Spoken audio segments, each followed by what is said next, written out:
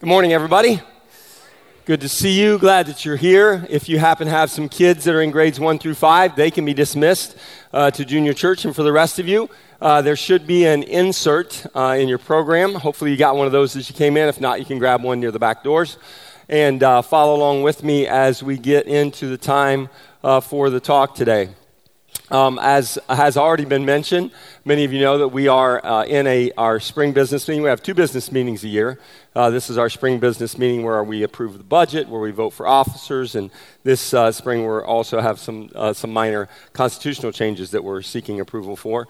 And so at this time, I think it's always kind of in the rhythm of our year, a good time for us as a body to kind of review who we are and where we're headed. And one of the ways in which this happens, it was mentioned at the business meeting, and many of you know, I serve as what's known here at Calvary as a vocational elder. Vocational meaning that's my job. I have a vocational ministry call on my life, and elder as a shepherd, an overseer here in this body. And so I'm the one vocational elder. After John Shin's retirement, I'm now the one vocational elder that exists and serves together with soon-to-be 8 other men, and we serve as a plurality of elders. And in that plurality, one of the things that's very important to us is the overall direction. That's really where, when you read and you study and you figure out what it is that elders do, it is that they provide that spiritual leadership and oversight for the body. And so we are not in the detail of the minutia of every detail of each and everything that's going on, but in a very general way, but also very, very important way, we provide that oversight for the whole of the ministry. And one way in which we do that is through something called a vision frame. And that vision frame is basically serves as it's kind of our rule. It's kind of the thing which governs us as we attempt to serve and lead the body under the leadership of our ultimate chief shepherd, Jesus Christ. And that vision frame is made up of several elements. And I just wanted to share these with you. I'm not going to talk about each one of them. In fact, I'm only going to talk really about one of them. But I wanted to share with you so you at least knew what they were. And certainly these are available and accessible to the entire body at any time. So we have the first and most important thing is our mission. And our mission is not something that we come up with, but instead it's a brief but pointed description of our calling from God. It's what we have from Him, not something that we come up with. Oh, we get together, we're a bunch of Christian guys, and we lead this church thing, and so we've decided this is what we're going to do, right? This is what we're going to be about. No, our calling comes from God, and it comes from what He reveals to us about Himself through the incarnation of Jesus and also through the gift of His revealed Word. And so it is that which acts as an umbrella for our church to give them the body, the overall direction. How are we stepping out with authority to represent our King Jesus in our world as agents and ambassadors? How do we accept the responsibility of the King's business? What part are we playing in the grand eschatological vision of God redeeming humanity to Himself? But it comes from Him. We receive that again through Jesus and through the revealed Word. And we're going to get into that in more detail in just a minute. The purpose, if you will, is kind of like, okay, if our mission comes from God, then what is it that we do? What's our purpose in having this thing known as Calvary Baptist Church? Is the purpose just to say, hey, there's a place at 43065 Joy Road where every Sunday and most times Wednesdays and sometimes this day, you can come and hang out and get some spiritual direction for your life? Is that the purpose of this ministry? It's something more than that. It's about cultivating an environment and providing opportunities where people can live in to that mission, and that we're going to get to in just a second. It's not foreign to you either, as you see it on the notes on a weekly basis. We also are governed by beliefs, right? We have a set of beliefs. For us as a church, we have what's known as a statement of faith. A statement of faith are, in a sense, those theological non-negotiables for us. They're the essentials. We believe the Bible to be the Word of God. We believe Jesus to be the only way to the Father. We believe in the fact that Jesus is coming again. We believe that God is triune. We believe that God created. And it's more statements than just that, but it's statements about God, about his person, about his character, about the Word, about Jesus, about the second coming. So all of those things are beliefs that we have to, that govern us, that in a sense provide boundary for us, but also empower us. So we have a certain set of beliefs. In other words, we would not, in achieving our mission, we would never live outside of our beliefs to somehow try to achieve our mission, because our mission comes from God. So we're going to be governed by those things that we understand from his word and his way. We also have values. Values it's kind of like, in a way, some organizations or churches call them core values. Some call them cultural values. In a sense, it's kind of like a church's personality. It's their vibe, so to speak. It's the things that are important to them, the things that either describe them, or there are sometimes that values are actual and sometimes values are aspirational. And sometimes as elders, it's our calling from God to say, you know what, we may not be this yet, but we believe God is calling us toward that. And so we have 5 values that we really feel are important. And for some of them, we're probably doing super well. For others, maybe it's a growth area for us. But those values for us are, we are real, we are caring, we are courageous, we are purposeful, and we are united. We are real, caring, courageous, purposeful, and united. Now, are we the most courageous church in the world? No. But maybe that's one of those things where maybe God's calling us to step out in courage a little bit more. Maybe we've become too risk-averse on some things, and maybe instead, in living out that calling, God wants us to kind of embrace an attitude of boldness and courage in the spirit of people like Joshua, versus taking the safe approach, right? As it relates to, again, the building of the kingdom. We want to be real. We don't want to be fake. We don't want to play games. We're not here about playing church or spiritual, a spiritual facade. We want to get real with God. We want to get real with the world. We want to get real with each other. We don't want to be fake. And so some people would say genuine or authentic. We want to be purposeful. We don't want to, again, do things that are just kind of willy-nilly. It sounds like a good idea. Hey, this sounds like this sounds good. We got some money. Let's do it. Let's build it. Let's run it. Let's whatever. We want to be purposeful in what we do. Again, all this, if you will, if you begin with the mission, everything else is pushing up toward the mission. It serves the mission, right? The beliefs should be consistent with the mission. The values should serve the mission. And we want to be united. We're not about each, the hundreds of people who call Calvary their home church. We don't want to have individual agendas, but we want to collectively unite around the mission that God has given us so that we can pull together to build his kingdom.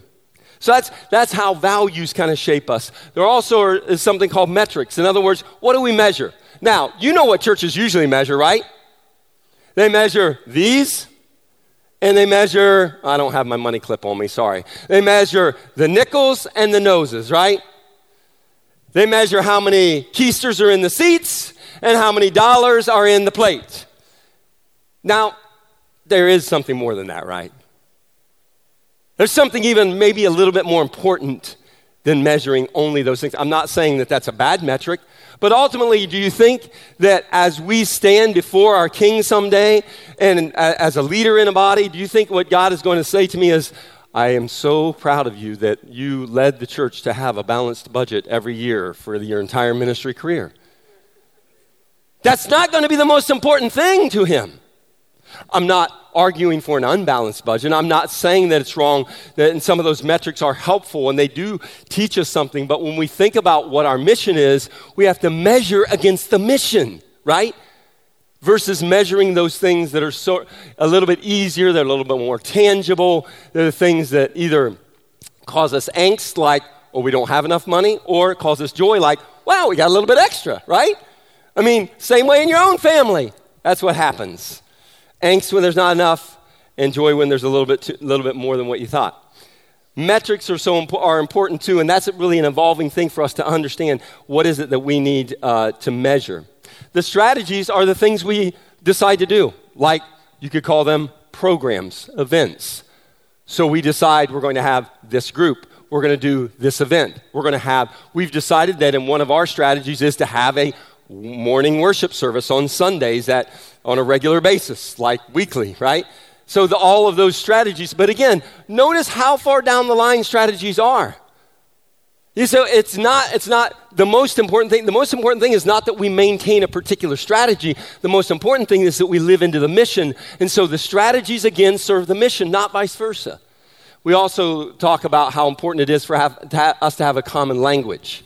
And that's something, again, we really want to live into more and more as the days go by, is we want to learn those words and phrases and important things that help shape our community so that as we're talking with each other, as we're talking in our groups, as we're talking with our friends, and even as we're talking with people whom maybe we're inviting to church, that we can have a shared language. And then the last thing is objectives. And objectives are kind of like those short-term things. Maybe you'd call them like points of emphasis. You know, that happens in sports sometimes. A league decides, we're going to emphasize in the NFL pass interference. And so the first four weeks of the NFL season, there's hundreds of pass interference penalties. It's kind of like a point of emphasis. Sometimes it's helpful for us to look at our ministry year and say, in this upcoming year, we have the following objectives for it.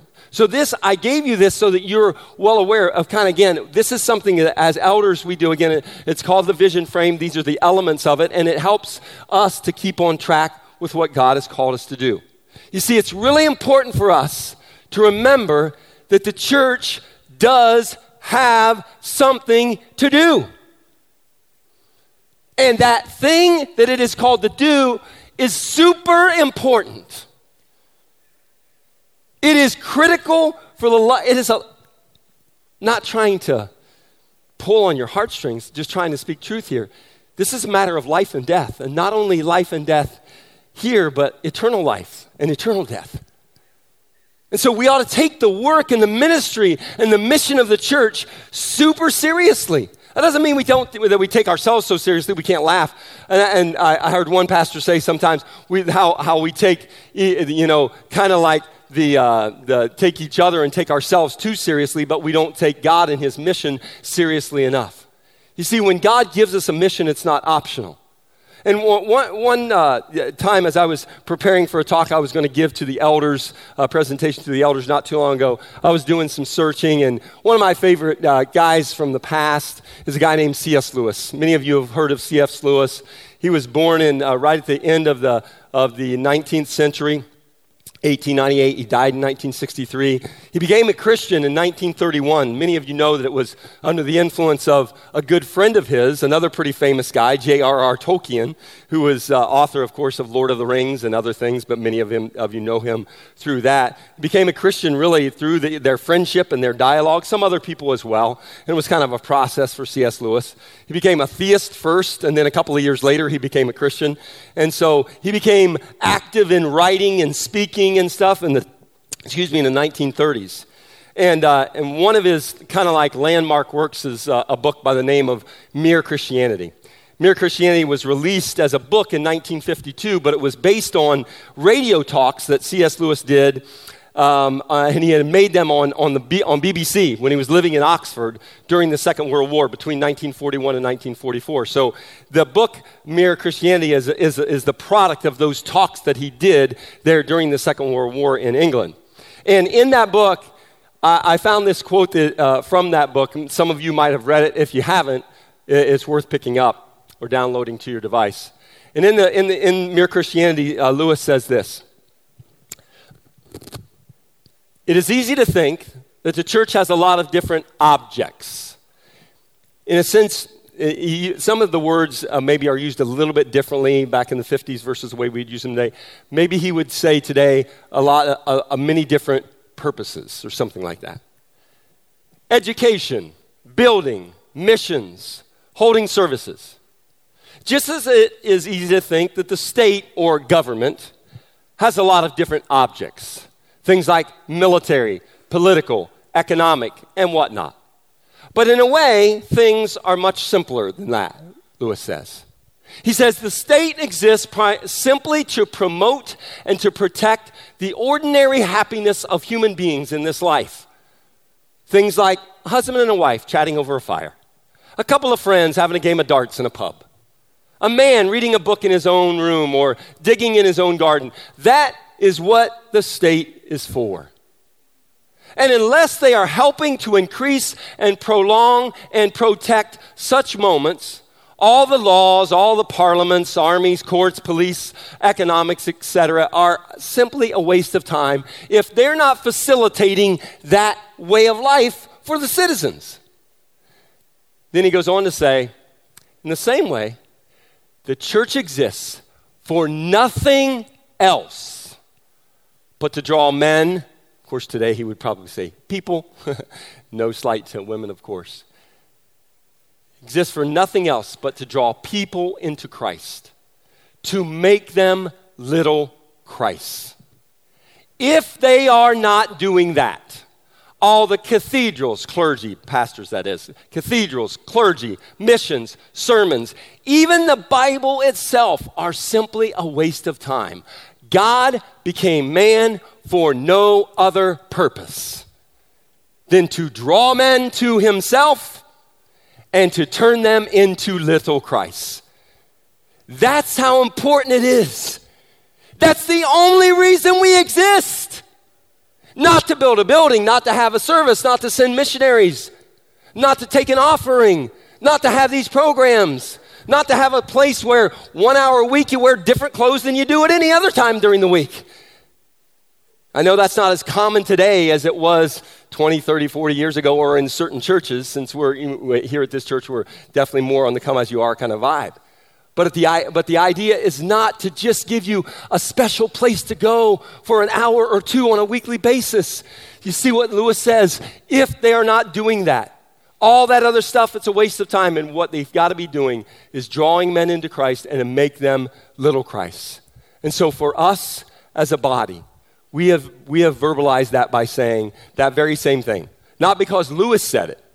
He just happens to be consistent with what we believe the Scripture teaches. And that is, our mission is to help people follow Jesus together.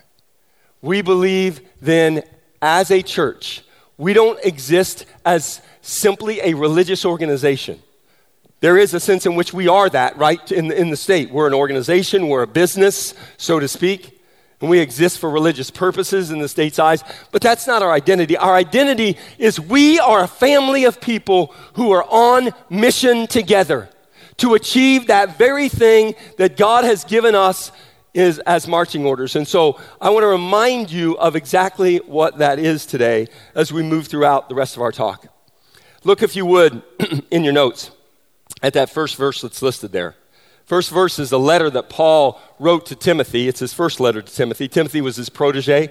Paul was the experienced pastor. Timothy is the less experienced, kind of more novice, younger guy. And in this letter, he said, "This letter, Timothy, will let you know how we should conduct ourselves in God's household, which is the church of the living God, the pillar and support of the truth." God's household. That word in the original language in Greek is the word oikos. It means an inhabited house, a physical dwelling, meaning thing. It could mean something like a palace or some building that's used for business purposes. Or it also says there, as you can see, a dwelling place. It was even used to describe the human body as a dwelling place that could possibly, in fact, have demons living within it. That was the word that was used when someone was thought to be inhabited by demons. It also came to be known as it could refer to tents or huts. And in the animal kingdom, it could refer to nests or stalls or lairs. It also then, as you can see, not only refers to a physical place, but it also is the inhabitants of a house. All the persons that are forming one family, that is a household. In the New Testament, it refers to the family of God, to the Christian church. Again, look at that. Look at your notes there in that verse from in the letter from Paul to Timothy. This is God's household, which is the church of the living God. We are part of the household of God. We are part of the family of God. It is the place, and this word has this nuance, oikos has this nuance to it. It is the place where one has fixed his residence, where one has settled down and made it his or her abode. Sometimes you may have used this phrase or heard somebody say it to you. This is home. And that's the nuance of the word oikos as it's used to describe the household of God. This is our home in Christ Jesus. Yes, we have individual places that we go. We'll go out of here and we'll go to hundreds of homes and we don't necessarily share that, but this is a place where we commonly dwell. This is a place where we have fixed our residence. We are a family. But we aren't just a family. That's not the only reason that we exist. We're a family that's on mission. Now, again, we've suggested our mission is we are to help people follow Jesus together. How do we come to that mission statement? How do we come to that brief, pithy, remembering thing? We want you to be able to remember. Help people follow Jesus together. Follow Jesus together. Follow Jesus together. We want that to be so burned into every person in our body that it's so real, it's so normative, it's so compelling for us that is, again, the very reason why we exist.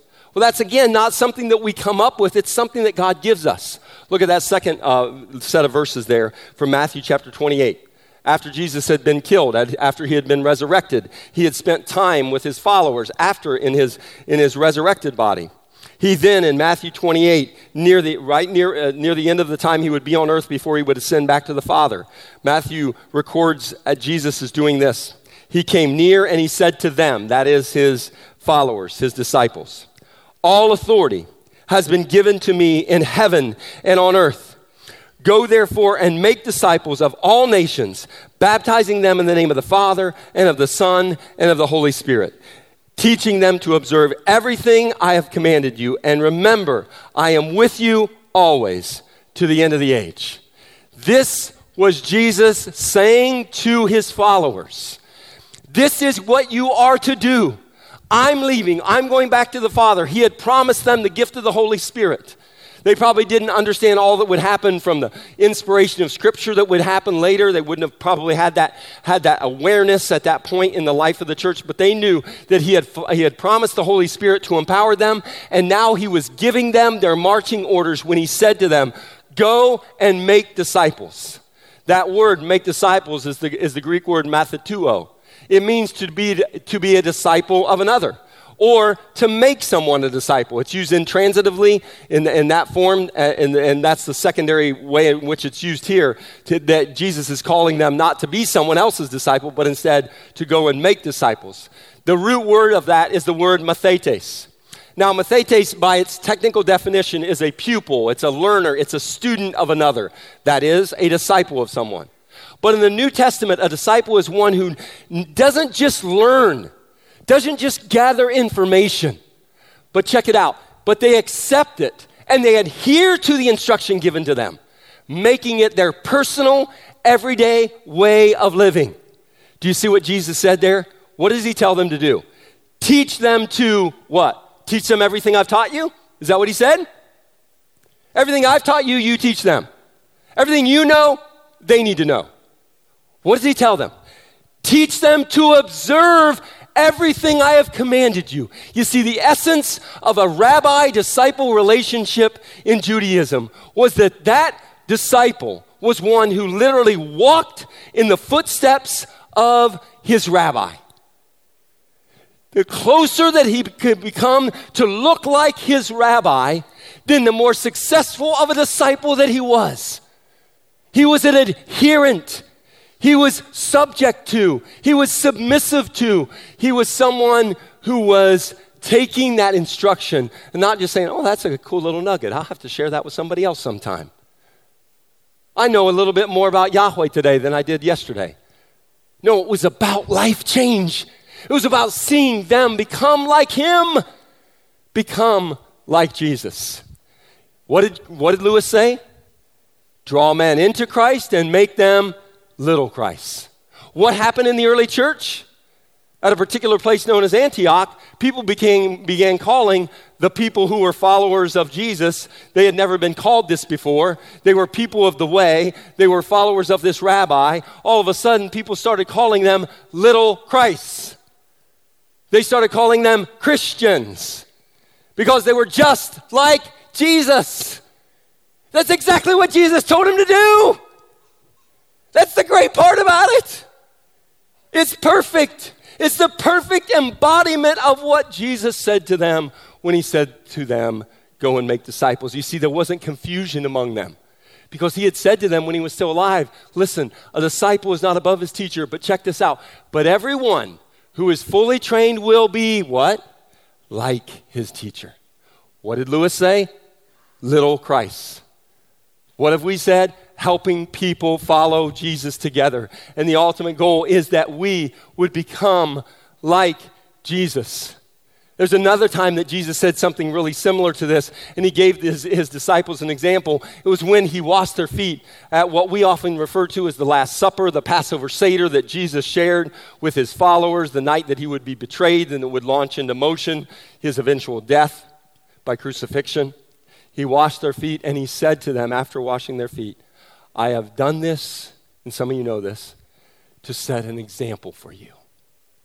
That's what he was doing with his entire ministry. I have done this as an example to you, so what I have done to you, now you go and do to others. And that, in a sense, is exactly what he said in Matthew 28. What I've done with you, taught you to observe everything I've commanded. Now you go and teach others to observe what I've commanded you. Help them follow me.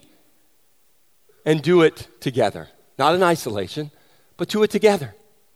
Now, if that's the reality, if the calling from God on the family, to be a family on mission, is that we would become like Jesus, it might be good to know, well, what's that look like? Now, there's probably lots of different ways that you could kind of package this. And we've chosen the way of just trying to keep it as simple as possible. And I would suggest to you that Jesus lived out a three-dimensional discipleship, and that's exactly what he's taught his followers. The first dimension was the up dimension. The up dimension. Jesus said, the Father and I are how many? One. They were in perfect, intimate relationship. He said, I came to do his will. I came to speak his words. I came to carry out his agenda. And one of his last prayers on earth was what? Not your will, not my will, but yours be done. Jesus came because he came and existed on earth as one who was absolutely, completely connected to his Father. From Luke chapter 5, we know that Jesus often withdrew to lonely places and prayed. Some translations have it. Other that word eremos means desolate, deserted, solitary, uninhabited. He went to places where he could focus on his Father. The first dimension for any disciple is that we would be reconnected with our Father. If we're not first reconnected with our Father, if that dimension has not been realized, if we haven't come back into relationship with our Father through the sacrificial death of Jesus Christ, then the next two dimensions really don't matter. So this is a critical thing for us to understand, the up dimension of living in harmony with our Father, living in love with our Father. The second dimension is the end dimension. Again, real simple. Up, in. The end dimension is, guess what? I'm part of a family. Jesus, when he exhibited that on a regular basis, because what was he doing with his followers? He was constantly spending time with them. In fact, after he had spent one of those times praying all night by himself with his Father, when he appointed the 12 of his disciples to be apostles, those 12, he said, he appointed them to be with him. Just to be with him. They would be together. They would develop love. They would develop intimacy. At one point, Jesus said, listen, at one point you call me teacher, now you can call me friend. Right? There was a level of intimacy that they had. They shared it with each other. They shared it with him. And all throughout the New Testament, we have the one another's, right? We're called to love one another and care for one another and pray for one another and encourage one another. And sometimes we have to rebuke one another or admonish one another. But the one thing we don't do is live apart from one another. Because we are connected in the family. What's that verse say? God's household, the church of the living God. You are my brothers and sisters. I'm your brother. For all of us who have received the gift of salvation through Jesus Christ, we are united in him. And so we're connected in this end dimension. We need to learn how to live as a family together. So we connect with God, the up dimension, we have the end dimension, but we don't just live so that we can be in right relationship with our Father, and live with each other, because guess what? What did Jesus say? Go into all the nations and make disciples. Meaning, you're going to go to people who don't know me yet, and you're going to make them disciples. And you're only going to do that as you live in the out dimension, out to the world. Jesus said about himself, did he demonstrate this? Yes. He said, I came to seek and save that which was lost. John 3:16, of course, says God gave him so that we could have life, right? We wouldn't perish, so we would have life if we believe. Jesus said, I didn't come for the people who think they're well, but I came for the people who know they're sick. And then he says about us as his followers, he says, you're salt, you're light, you're ambassadors, you're witnesses.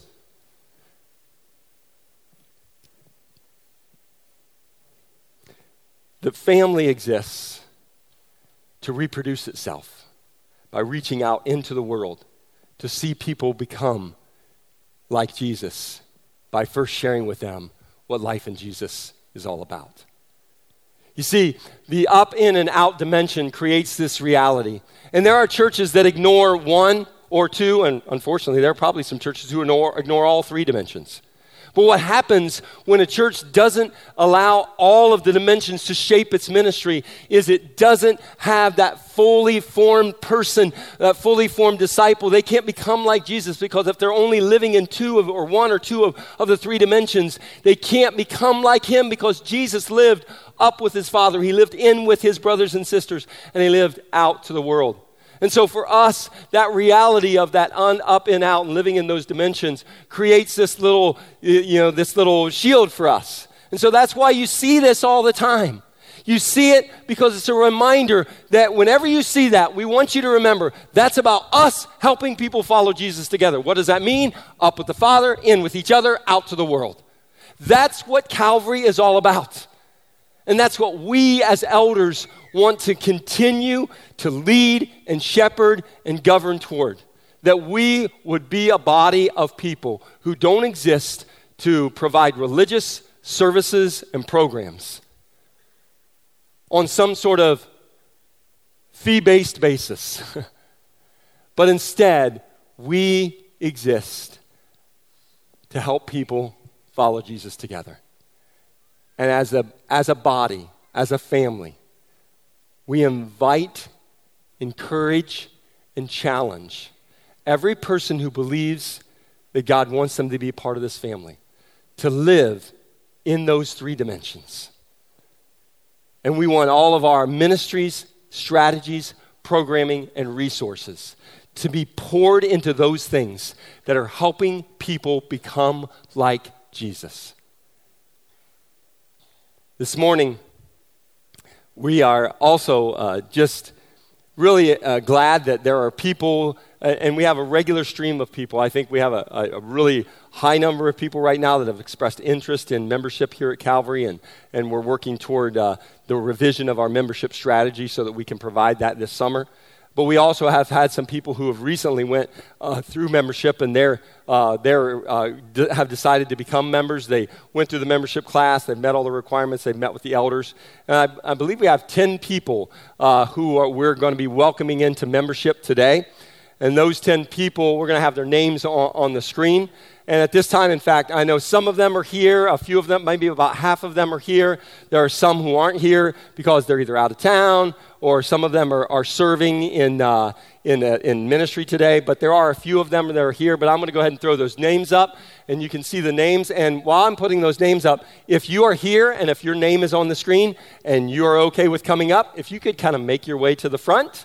We're going to give an opportunity for people to kind of, as we dismiss the service, to kind of greet you and say hi. And if they haven't met you yet, I know that there are some of you here, and I don't know if any of you, I know some of you thanks, Kate, you're awesome to be that trailblazer.